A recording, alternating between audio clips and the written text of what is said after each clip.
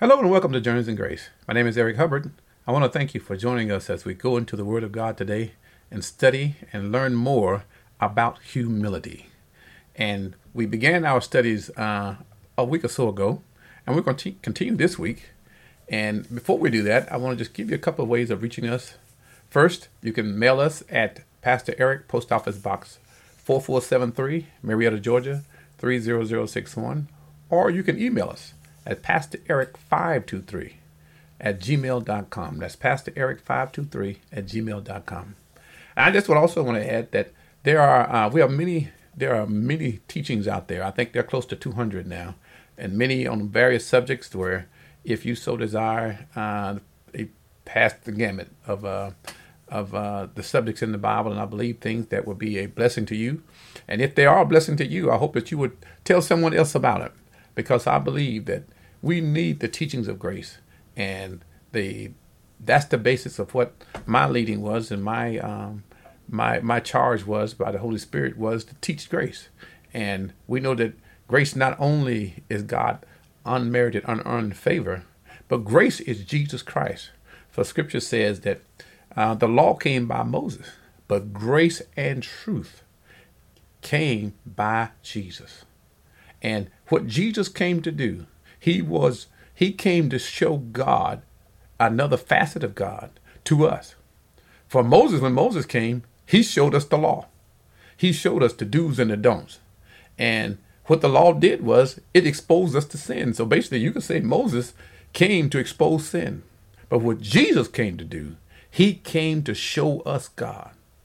Colossians says, I believe in Colossians 3, he said he is the image of God. He is the snapshot. He's the selfie of God. If God would take a snapshot, that snapshot would be Jesus. Because he wants us to have relationship with him. Not just to be people who attend church on Sunday. You know, we check that box out. I went to church on Sunday. I attended Bible study online, or I went to Bible study, or I went to one of the home services, or with my group. And so I can check my box that I'm good. But I believe that yes, home groups and cell groups are good. Bible studies are good. The Lord implores us that we fail not to assemble ourselves together. But in all of that, that's food and fuel for us, so that we can, in our own time, in our own reading, in our own meditation, in our own prayers, that God wants us to know that he wants to have relationship. That's God's desire for his children. Every father wants to have relationship with their sons and daughters, and be able to that son and daughter can relate to them. That's what relationship is. It means that you can relate. And that's what God wants us to do. We can relate with God through his Spirit. And he gives us his Spirit when we come to know our Lord and Savior and his Son, Jesus Christ. So today, again, we're going to continue our teaching on humility. And as we do, we're going to talk about a character in the Bible that's not talked about much. And that's what I'll do over these next two lessons, I believe, is today we're going to talk about Abigail and David. And I'm doing this on purpose, saying Abigail first, because she was one of the wives of David. But she had a place, or she had a plan. God used her to help David to continue on his march toward the kingdom. And when I say march, I'm saying that David knew that God had anointed him king. We all know the story how that when the prophet Samuel came and he asked Jesse, bring all your sons before me. And he brought his 7 sons, and the Spirit did not speak to Samuel one time to say, okay, this is the one, this is the man. And yet Samuel knew that God had told him, anoint, that the king was within in Jesse's house, and that he was one of his sons. But it wasn't the tallest one, it wasn't the strongest one, wasn't the most handsome one. It was none of those. And finally, Samuel said, do you have another? So yeah, I got one. He out in the field keeping sheep. And Samuel said, we will not sit down till he comes back. And when a harp playing, singing, poet writing David came, the Spirit said, this is the man. This is the one. He is king. And David was anointed king right around 16, 17 years old. And so now I'm going to pick up, and we're going to stay around this. We're going to stay in 1 Samuel 25:30, chapter 25, and we're just going to read again about Abigail and David, and we're going to read how God used Abigail through an act of humility. And I believe humility again is the brother, or is one of the power twins of love, because faith works by love. God is love. And I believe that humility, it says that that's what Jesus learned through the things that he suffered. He humbled himself. And as we said earlier, this is what God wants the church, wants the position for us to be in, that we come as humble people. And what Jesus said, unless you come as a little child, you shall in no wise inherit the kingdom of God. What was he saying? He's saying, come humble, with a learning heart, with a humble heart, willing to receive. Not with the phrase that has got me in trouble a few times, saying, I got this. For the moment you feel as though you got it, that you have everything under control. I know all I need to know. I got this under control. I got this handle. That's when everything breaks loose and you discover you still stand in the need of the wisdom of God and the power of God in your life. I don't care how much money you have. And I just looking back now, before we go into 1 Samuel 25, how that all the people that made made investments in, I believe, in one of the, I think it was one of the cryptocurrencies, how that some have lost hundreds of millions of dollars. They said billions have went down the drain because people bet their money on currency that had no foundation nor substance in it. And that's what we do. When you put your faith in the things of the world, when you base it on your looks, oh, I'll get by because of my charisma, and I can talk my way out of anything. I can get anything I want. Others believe that I went to this school, I've gotten my degree, I'm in this position now. I call the shots. Everybody comes to me for direction and for permission. Or there are even others that go based on what they accomplished. Maybe it's their fame. They're the elected official. They have their own business now. And all of their efforts, everything they do, is based on what I can do. But I want to say this again. Right in the center of pride is the letter I. And whenever I is in the center of things that you do, you're headed for a fall. Because pride goes before destruction, and the Holy Spirit before a fall. But humility will exalt you. It will put you in a place so that you will get the wisdom to know. Because God will give you wisdom. He'll put you in a place that people will stand in amazement and say, how did he get there? How did you get there? They'll come and say, and girl, I remember you. We grew up together. I remember when, we lived next door to each other, and, two of y'all slept in the same bed, and you had this, y'all had this 1 bedroom apartment with a 2-bedroom apartment with 5 kids and mom and dad in the house. And yet here you are in this position, running several companies, and everywhere you go, you are saying, had it not been for the Lord on my side, where would I be? It was God that does this. And that's what the Father looking from us is. He will anoint you. He will appoint you if you will give him glory. God has no problem with you having money. The problem comes when money and wealth has you. So let's go now. Let's go. We're going to first start. I said 1 Samuel, but let's go back over to our foundation scriptures. And this is in 1 Peter 5 and 5. It says, likewise, ye younger, submit yourselves unto the elder. Ye, all of you, be subject one to another, and be clothed with humility. For God resists the pride, and give his grace to the humble. I said it before, I'll say it again.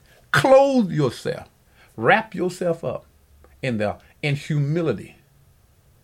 And then he says, humble yourself under yourself, therefore, under the mighty hand of God, that he may exalt you, he may lift you, that he may shine the light on you, that men will see the glory of God in you, they will see and wonder, how did you get here? And you can say and say again, it was God that did this, that promoted me. It's my God who is inside of me. It's not me. It's the God in me, using me, speaking through me, helping me to perform, to say, to do. Because without him, we are nothing. So let's go now to 1 Samuel. This is 1 Samuel 25.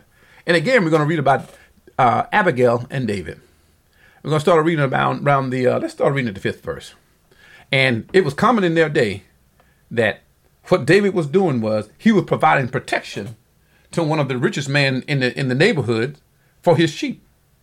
Because one, for animals, there were lions and bears and foxes, and I don't know if there were wolves in that day, but they had animals that would attack and take the sheep and kill them.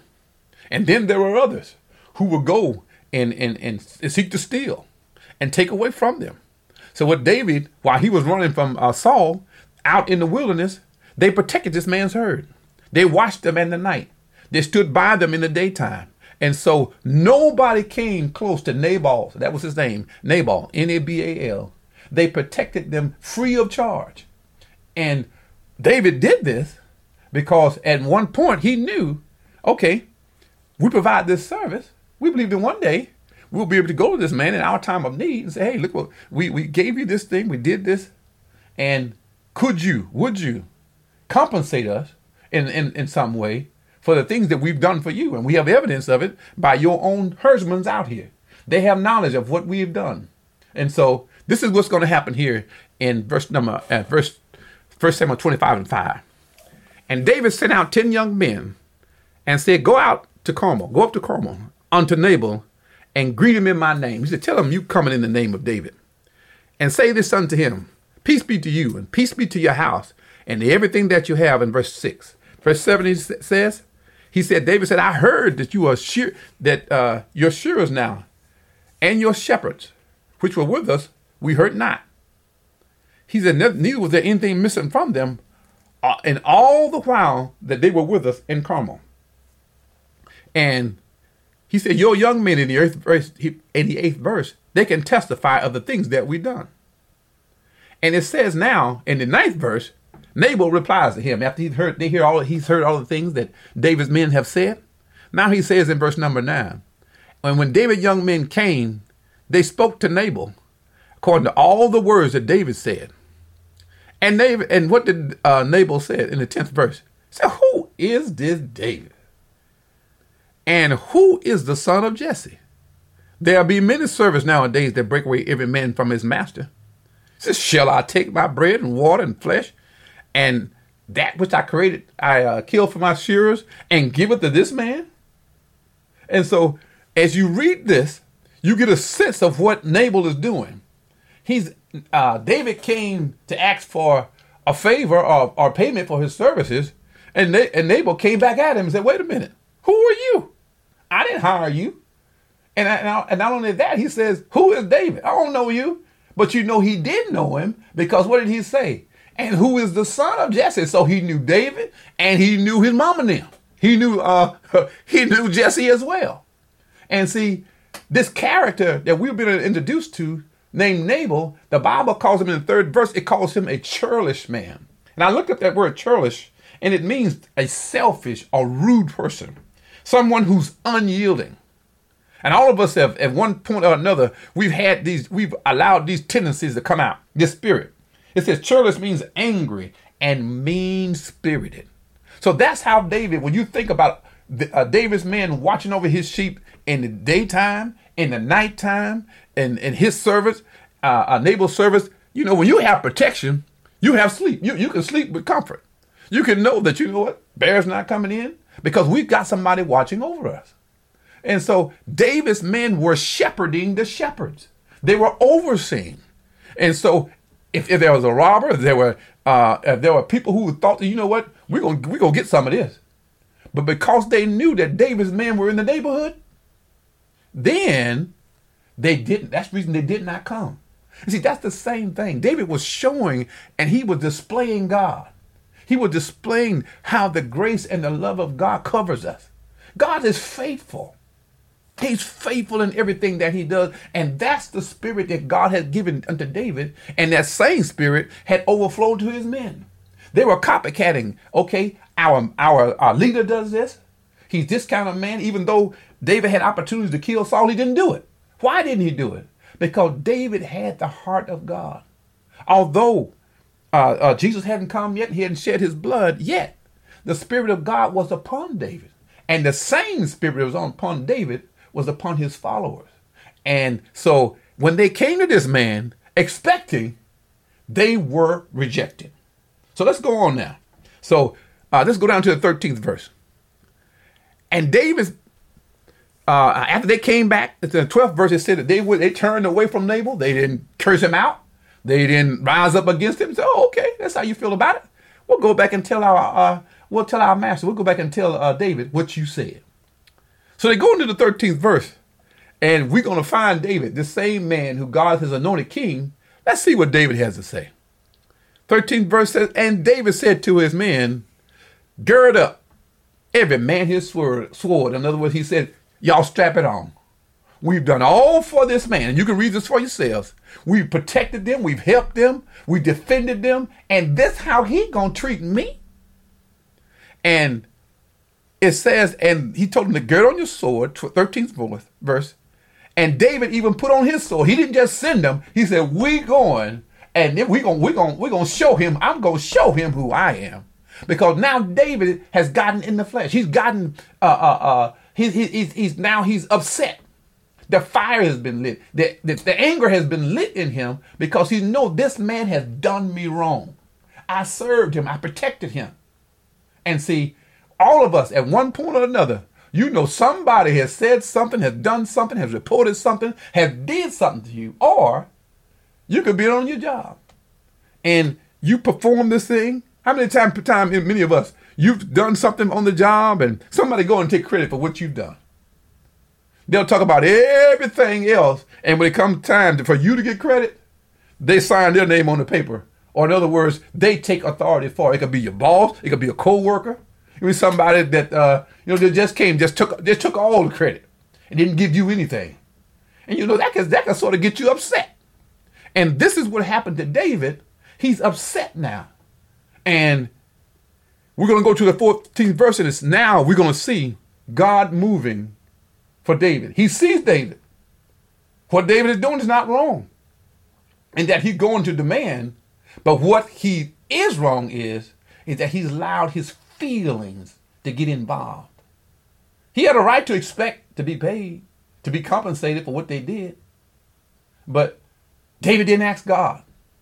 See, when he was attacked physically, remember when the men came?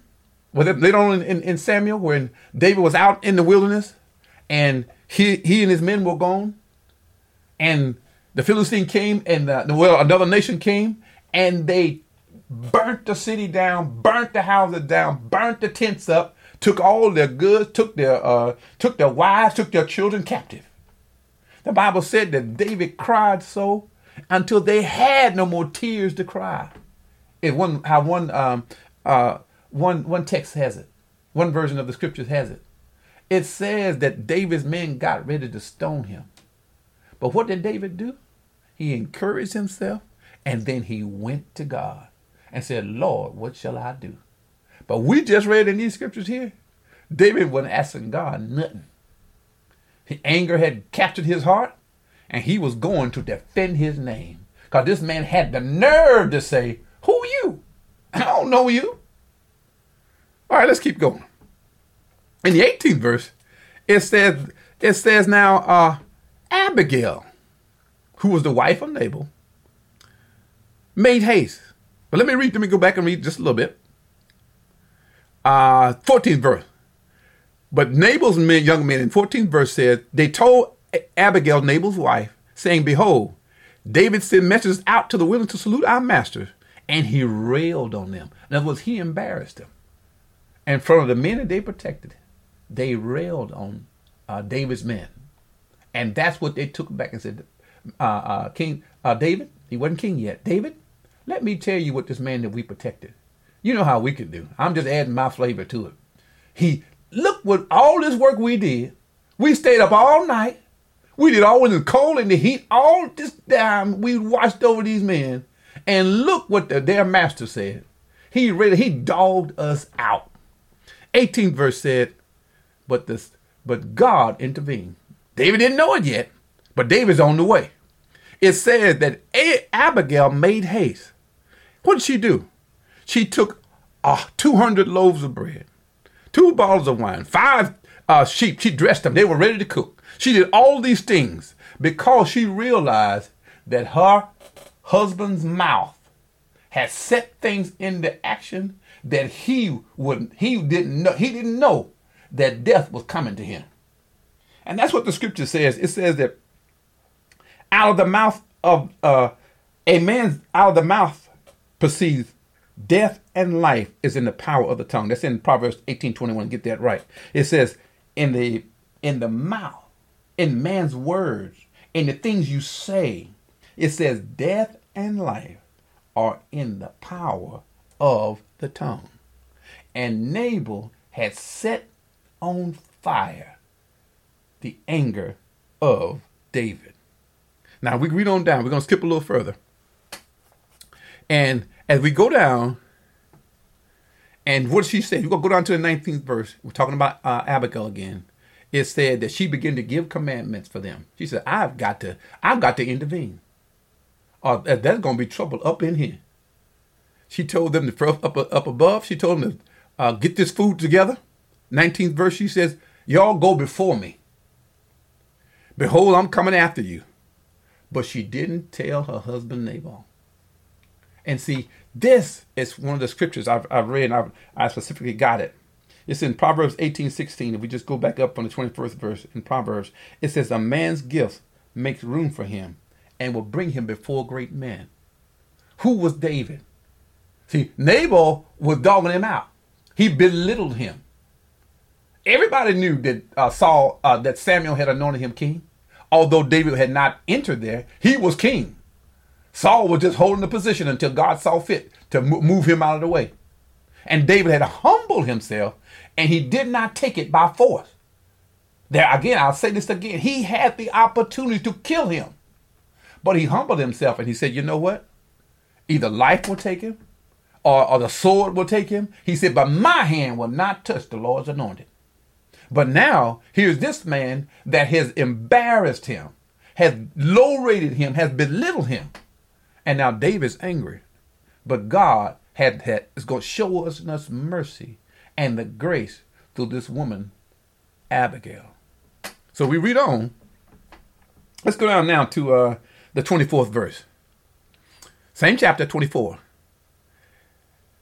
Let me back up, 23rd verse. And it says, when Abigail saw David, she hastened, she ran, because she knew David was on the way. He had anger in his eyes. The fire was lit. And it says, she lighted off of her donkey, fell before David's face, and bowed herself to the ground. Now here, this lady was rich. It says, if you read up a little further, that Nabal had like 3,000 sheep and hundreds of camel and what, no matter how many other things he had. He was a wealthy man. So if Nabal was rich, Abigail was rich.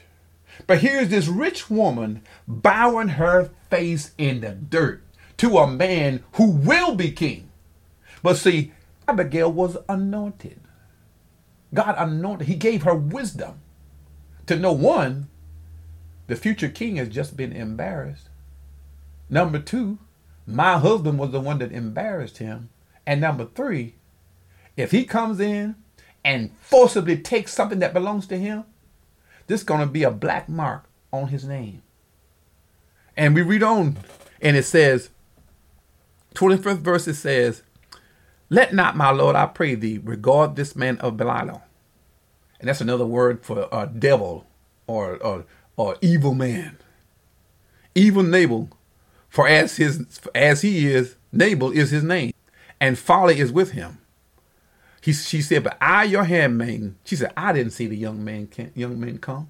So if I would have, I would have changed the course of this story.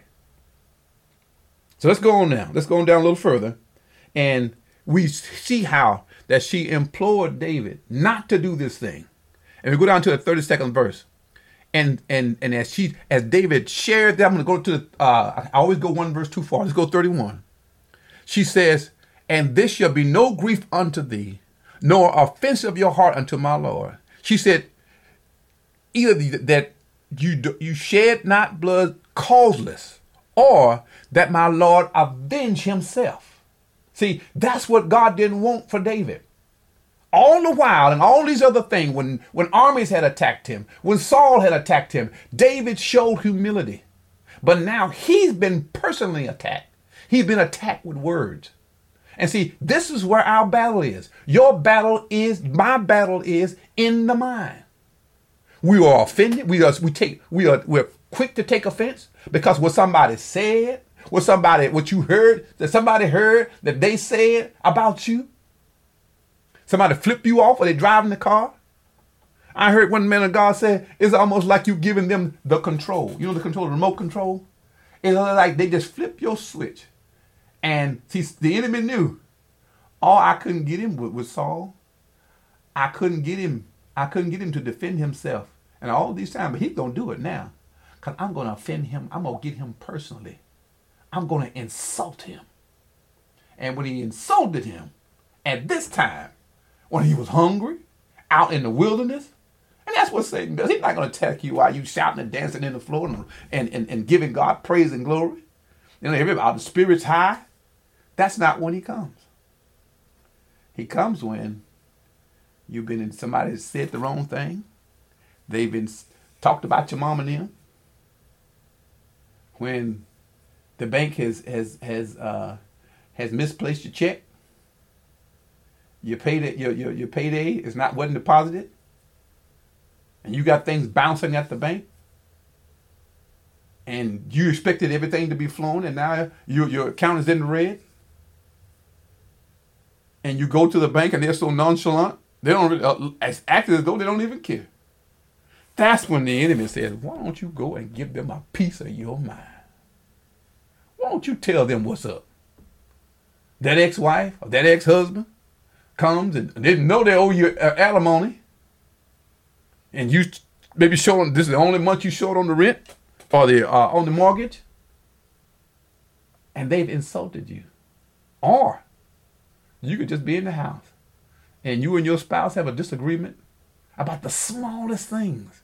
It's not because he left his clothes in the floor or she parked the car in the garage and is not straight so you can't get yours in.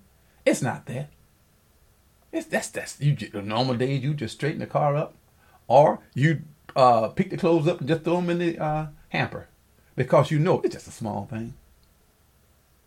But Satan will try to push your button. The question is, will you humble yourself under the mighty hand of God? Because God's not going to humble you. If God humbles you, it's humiliation. But when you do it, when you submit yourself to God, that's when it's called humility. And what we've been calling this series, love under pressure. That's what humility is. That's what comes out of a believer, a grace-filled believer. No, you may not do it every time. But it's not about the doing. It's about us receiving. It's about when we see ourselves going over the edge. It's the Father, help me. I feel my temperature rising. Lord, help me. I declare, I speak grace to this situation. You got to speak it. You got to speak the word over yourself. Speak the word over your situation. The Lord, last time I met my ex and we had the discussion about the children. It didn't go well. I need you. Help me, Lord. From the smallest situation to the largest. See, when you're going to the court and your son needs your prayer, your daughter needs your prayer. Oh, we pray then. But just going to get your child from your ex's house or whatever the case may be, and then words are spoken. See, we didn't pray this time because we thought, just going good. Everything been going good. But when we submit ourselves to the Lord, not only do I want things to go right for my children, bless them too. Yeah, it's their fault for why we are not together today. but I'm going to humble myself and pray for their health. I pray for them, Lord. You may not feel like it. God didn't say we will feel like being humble. I know I don't feel like being humble all the time, but I know humility is in me because Jesus is in me, not because of me, but because he's in me. Jesus is in you. So love is in you. Peace is in you. Joy is in you. It's not because you feel it. It's there. It's resident in you because the Holy Spirit's in you. That's why you can walk in humility. That's why you can walk in love. That's why you can walk in faith. Because we have to access, as Paul says in Romans 5, we have access to this grace wherein which we stand. We stand in grace because of Jesus in us. And if you read the rest of this story, you'll read how that David goes on.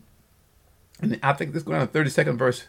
It says, David says to Abigail, "Blessed be the Lord God of Israel, which sent thee to meet me, and blessed be your advice, which has kept me this day from coming to shed blood, and from avenging myself with my own hand." David showed humility because wisdom was spoken to him. When the wise man is corrected, he will receive that wisdom and become wiser. But let's not be like the fool that rejects it. Receive God's wisdom, no matter who it comes from. God always seeks to put grace in front of us. It's up to us to receive it and put it into action. Put it into action. I pray these words have been a blessing to you today. We came to you in short, but I just want to just pray now. Father, we thank you for this message today. We thank you, Lord God, for we believe that you desire to exalt us in this time, in this hour. No matter what the enemy may bring up, no matter what may confront us, Lord, we believe that you've given us power to show humility, that the humility that's in us, Lord, comes out by faith. We pray, Lord, that in all things that we show your love. For we believe, oh Lord God, and know we are the Jesus that people see today. Shine in us, Lord. Shine through us. Shine through us with your wisdom. Shine through us with our acts of grace. Shine through us, oh Lord, that we may show the love and humility as you bring us and take us higher and higher and higher. We pray for marriages today, Lord, that you will strengthen them. That husband, that wife, oh Lord. I pray, oh Lord, that your grace, we speak grace to marriages. For those who've been married for 30 days or those who've been married for 30 years. We pray, Lord, grace to those marriages, that we and they may show a light to the world, that with Christ we can do all things. We pray for our single people, Lord, those who are standing not only for marriage, but those that are happy to be single. We pray, Lord, that you will strengthen them and let them know that there is no, singleness is not evil, but that you are with them. In their private time, let them know, Lord God, you're here to strengthen them in every avenue, in every problem, every issue. You are there. You're not coming. You are there. And we pray in Jesus' name that all is well. And for those, Lord, who are not saved, we pray they will repeat after me. Father, I thank you for your son, Jesus. I thank you that he died on the cross for me. He took my sin and gave me his grace. He took death that I could have life. He died for me and rose again on the third day. And now, Lord, as I receive him as Lord and Savior, I receive him as my King. And I thank you by faith that I am now a part of the family of God. I pray, Lord, you will fill me with your Holy Spirit. Lead me to a Bible-believing church that I may grow in my relationship with you. I pray these things in Jesus' name until we meet again on Journeys in Grace. Amen.